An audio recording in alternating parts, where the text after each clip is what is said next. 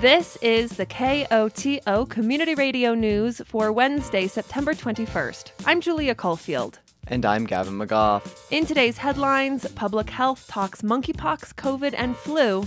System failure leaves Norwood waterless. Out of the Darkness Walk shines light on mental health. And a mountain weather forecast.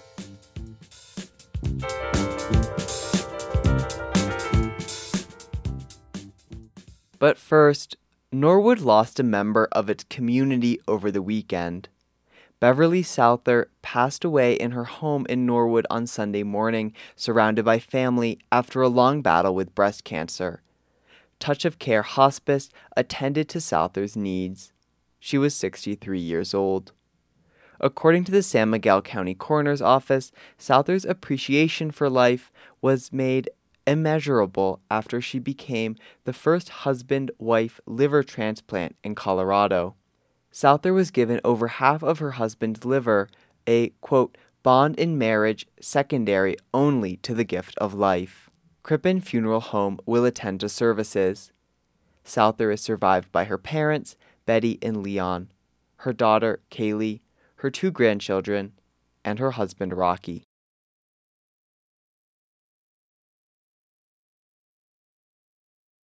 Opportunity to get vaccinated for 3 communicable diseases is coming to San Miguel County this week. The Colorado Department of Public Health and Environment's vaccine bus will be in Telluride on Thursday with the ability to administer monkeypox, COVID, and flu vaccines. According to San Miguel County Public Health Director Grace Franklin, the majority of monkeypox cases in Colorado are in the Denver area, and numbers are declining. I think this has to go with a lot of the strong efforts for folks to get vaccinated, to be educated, and really just proactive in preventative measures. Still, she says it's a good idea to get vaccinated if you are eligible. And Franklin adds eligibility has expanded. Anyone of any sexual orientation or gender identity who's had close physical contact with someone who has monkeypox in the last 14 days is eligible.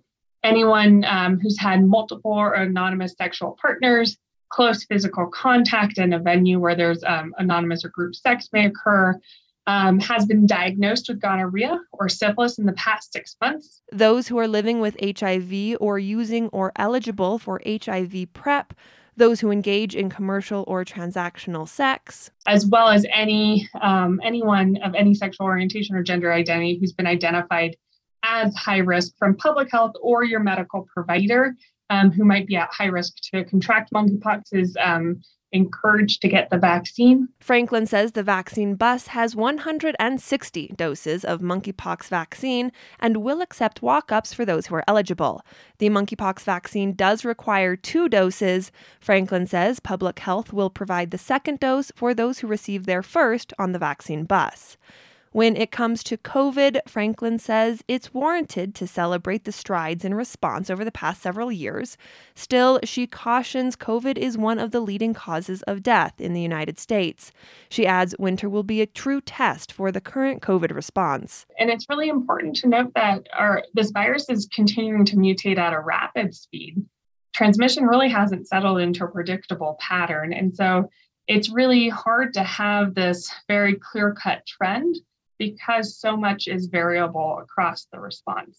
So I just want to caution that we shouldn't throw in the towel or claim victory yet. But really, if we're in this path forward, acknowledge how much progress we've made, but recognize that we have a lot of work to do, and we need to maintain that momentum forward, even as we become fatigued with protocols, response, etc. Confirmed COVID cases in San Miguel County remain relatively low. There are currently 8 active cases. Franklin notes the actual disease burden is higher. She points to the number of at-home tests being given out and wastewater numbers. Comparing that across all of the other Colorado wastewater treatment areas that are doing COVID testing, Telluride has been in the top tier of highest COVID copies per liter sampled. So we know that there's a lot of discrepancy between cases and true disease burden. Both public health and the state vaccine bus are providing COVID shots and boosters, including the Omicron booster.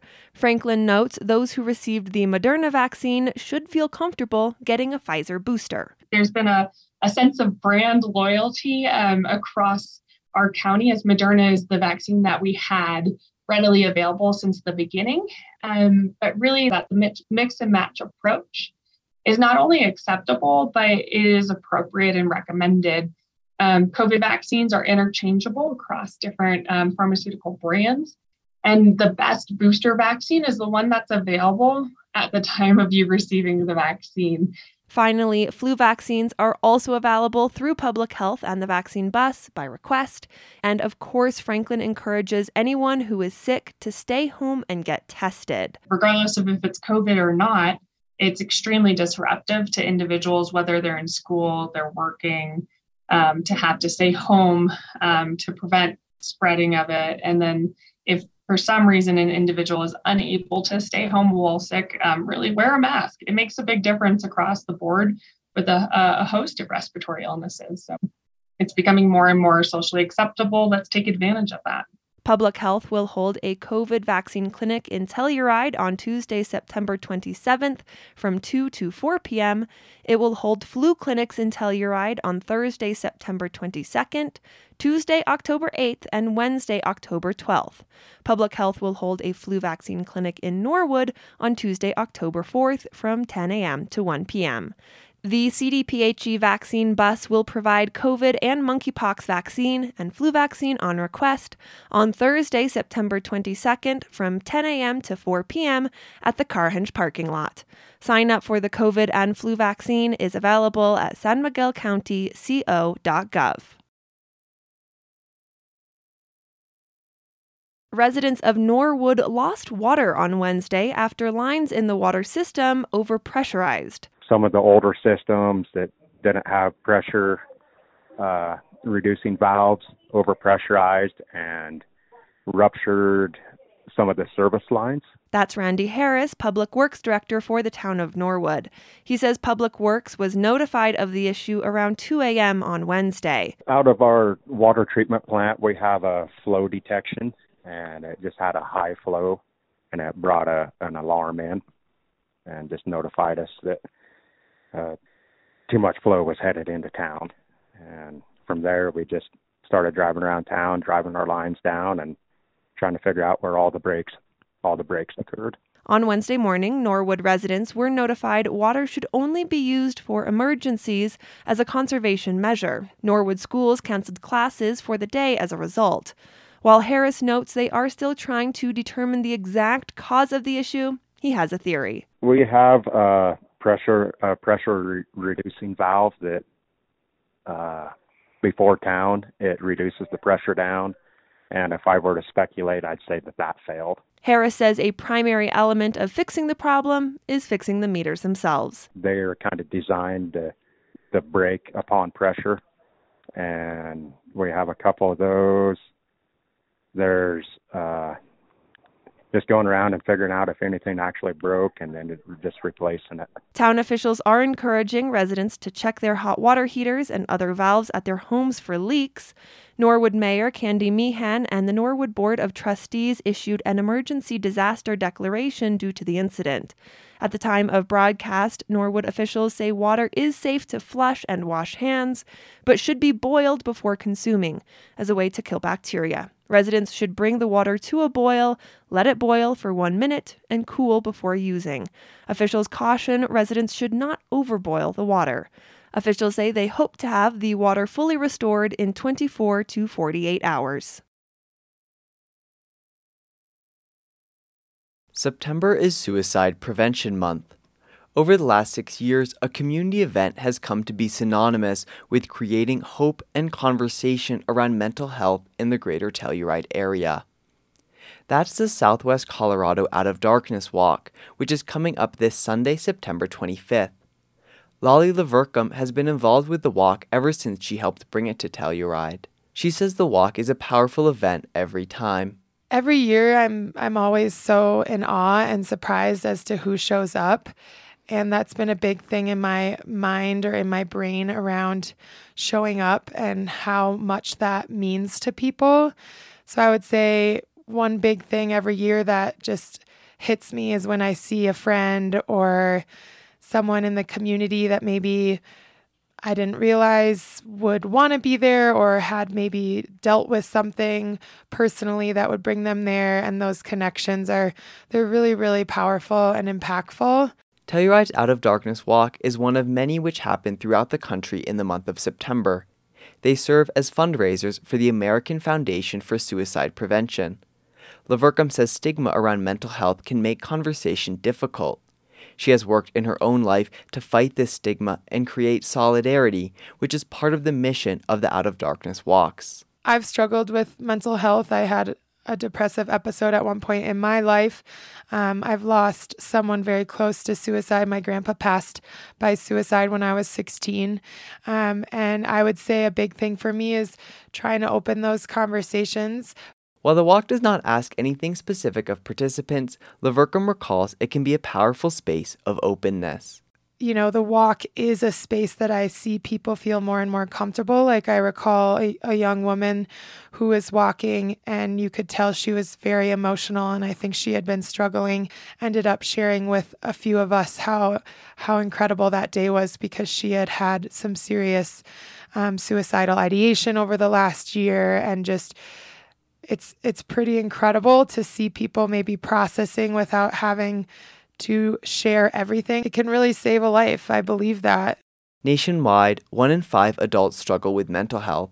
According to the Centers for Disease Control and Prevention, suicide was one of the leading causes of death in Colorado in 2020, the most recent year with statistics available. The state has some of the highest suicide death rates in the country. Lavercombe says that Telluride is not an exception to those patterns. We are, unfortunately, a community that sees a lot of mental health and suicide impact. You know, over the course of the last few years, given COVID, we have lost people in the valley, and it is a ripple effect. And I have goosebumps right now thinking of people that I know who have passed, whether by suicide or by some tragedy, and what that causes to the community. The walk is a reminder of resilience and solidarity, but it is also just one event. Lavercombe says that resources are available year-round. At our event, we offer a lot of resources, and we have tabling, and there are spaces where Tri-County comes and the American Foundation for Suicide Prevention is present. We have licensed professionals as well, and we have a lot of resources to share in the community. We just need to have more spaces for people to know about those. She hopes that in the future, funds raised from the event could be used to make therapy more affordable and accessible to those in need. Registration for the walk opens at 9 a.m. this Sunday, September 25th at the Bra in Town Park. The event features speakers and performances beginning at 10 a.m., followed by the walk itself, which will wrap up around noon. Lavercombe says that people can participate however they wish. You know, we're not the most vocal crowd, I would say, but I think that's something that's special is people can do as they wish. They can hold hands, they can, shout out if they'd like, but it's really where people are comfortable at, and we just walk Main Street and we circle back. The event also features a silent auction. All are welcome. In addition to local resources, the National Suicide and Crisis Hotline is always available by dialing 988.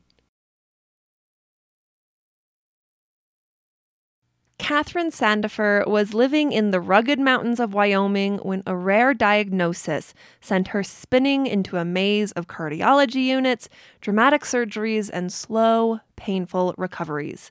An internal defibrillator wired into her heart, Sandifer became consumed with questions about how such a device can exist. Those questions led her to medical labs in Southern California, tantalum and tin mines in the Democratic Republic of Congo, and cobalt mines in the Madagascar jungle.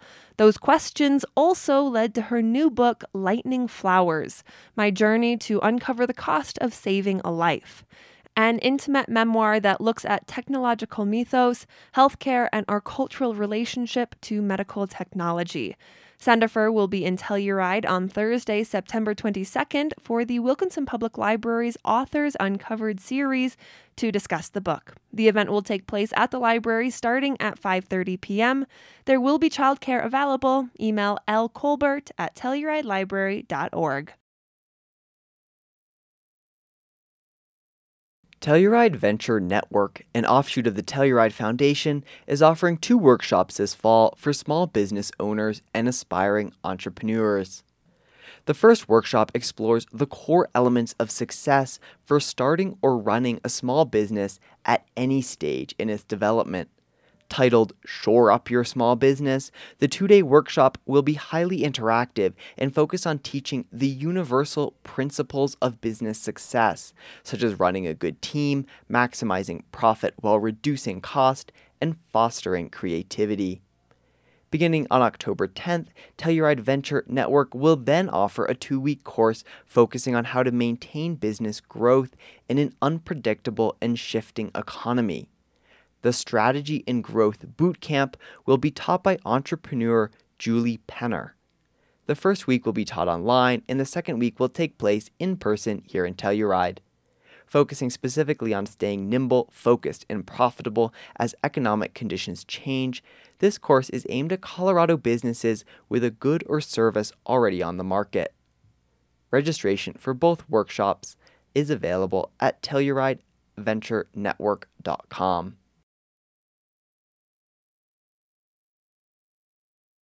A Secretary of State's office investigator says a campaign finance complaint against Governor Jared Polis should be dismissed. KUNC's Scott Franz has more. The state's Republican Party chair accused Polis last month of using taxpayer money to boost his re-election campaign. The complaint alleged a letter the governor included with tax refund checks should have been reported as a campaign ad. An investigator working in the elections division sees things differently. In a 13-page review, they say Polis did not use a campaign slogan in his letter. They also say the letter made it clear the state government was sending the checks, not the governor himself. The report concluded there is not enough evidence to support a campaign finance violation. It's now up to Deputy Secretary of State Chris Beall to decide whether to toss the complaint. He has 5 days to issue a ruling. I'm Scott Franz. The Supreme Court will be reviewing a case that could overturn landmark legislation that protects Indigenous youth. This has prompted civil liberties groups and the tribes in Wyoming to get involved. For Rocky Mountain Community Radio, Kyle Mackey of KHOL reports. The ACLU of Wyoming is weighing in on a U.S. Supreme Court case that could overturn the Indian Child Welfare Act, a law that protects Indigenous children from forced removal from their families and tribes. The court will start reviewing the legislation in November, and the Wyoming ACLU branch recently sent the justices a brief, along with 13 other states, urging them to uphold it. It basically ensures that all efforts are made to maintain those ties and connections between Indian children and their heritage. Stephanie Amiette is legal director of the Wyoming ACLU and an enrolled member of the Oglala Lakota Sioux tribe in South Dakota. She says Indigenous children have been disproportionately removed from their families by state welfare agencies. Congress created the Indian Child Welfare Act, or ICWA, in 1978 to tackle the problem and to give tribes jurisdiction over their own children. If ICWA is overturned, Amiette says more and more Indigenous youth could lose ties to their culture. Over time, as we see this progress, it will dwindle the future existence of Indian tribes within the United States. In addition to the ACLU's efforts, the Eastern Shoshone tribe of the Wind River Indian Reservation has joined 325 tribes nationwide in urging the Supreme Court to support the law, while the Northern Arapaho tribe is asking the Wyoming State Legislature to enshrine the same rights in state law. Kyle Mackey, KHOL News.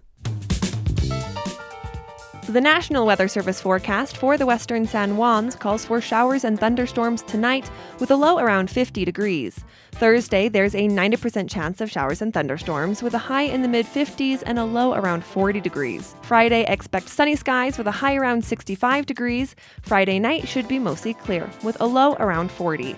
There is a flood watch in effect through Thursday night.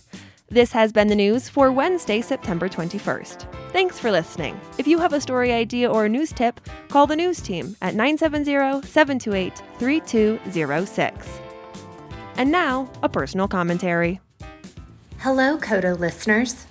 Bright Futures and Wilkinson Public Library are teaming up to bring you a free bi-weekly parent support group. Join us every other Tuesday in the library's magazine room to vent, make new parent friends, or just get out of the house. This new parent support group is intended for parents with children aged 0 to 8, and kids are welcome to attend. Our first meeting is Tuesday, September 27th from 11:30 to 12:30. Please email Madeline at brightfuturesforchildren.org with any questions. See you at the library.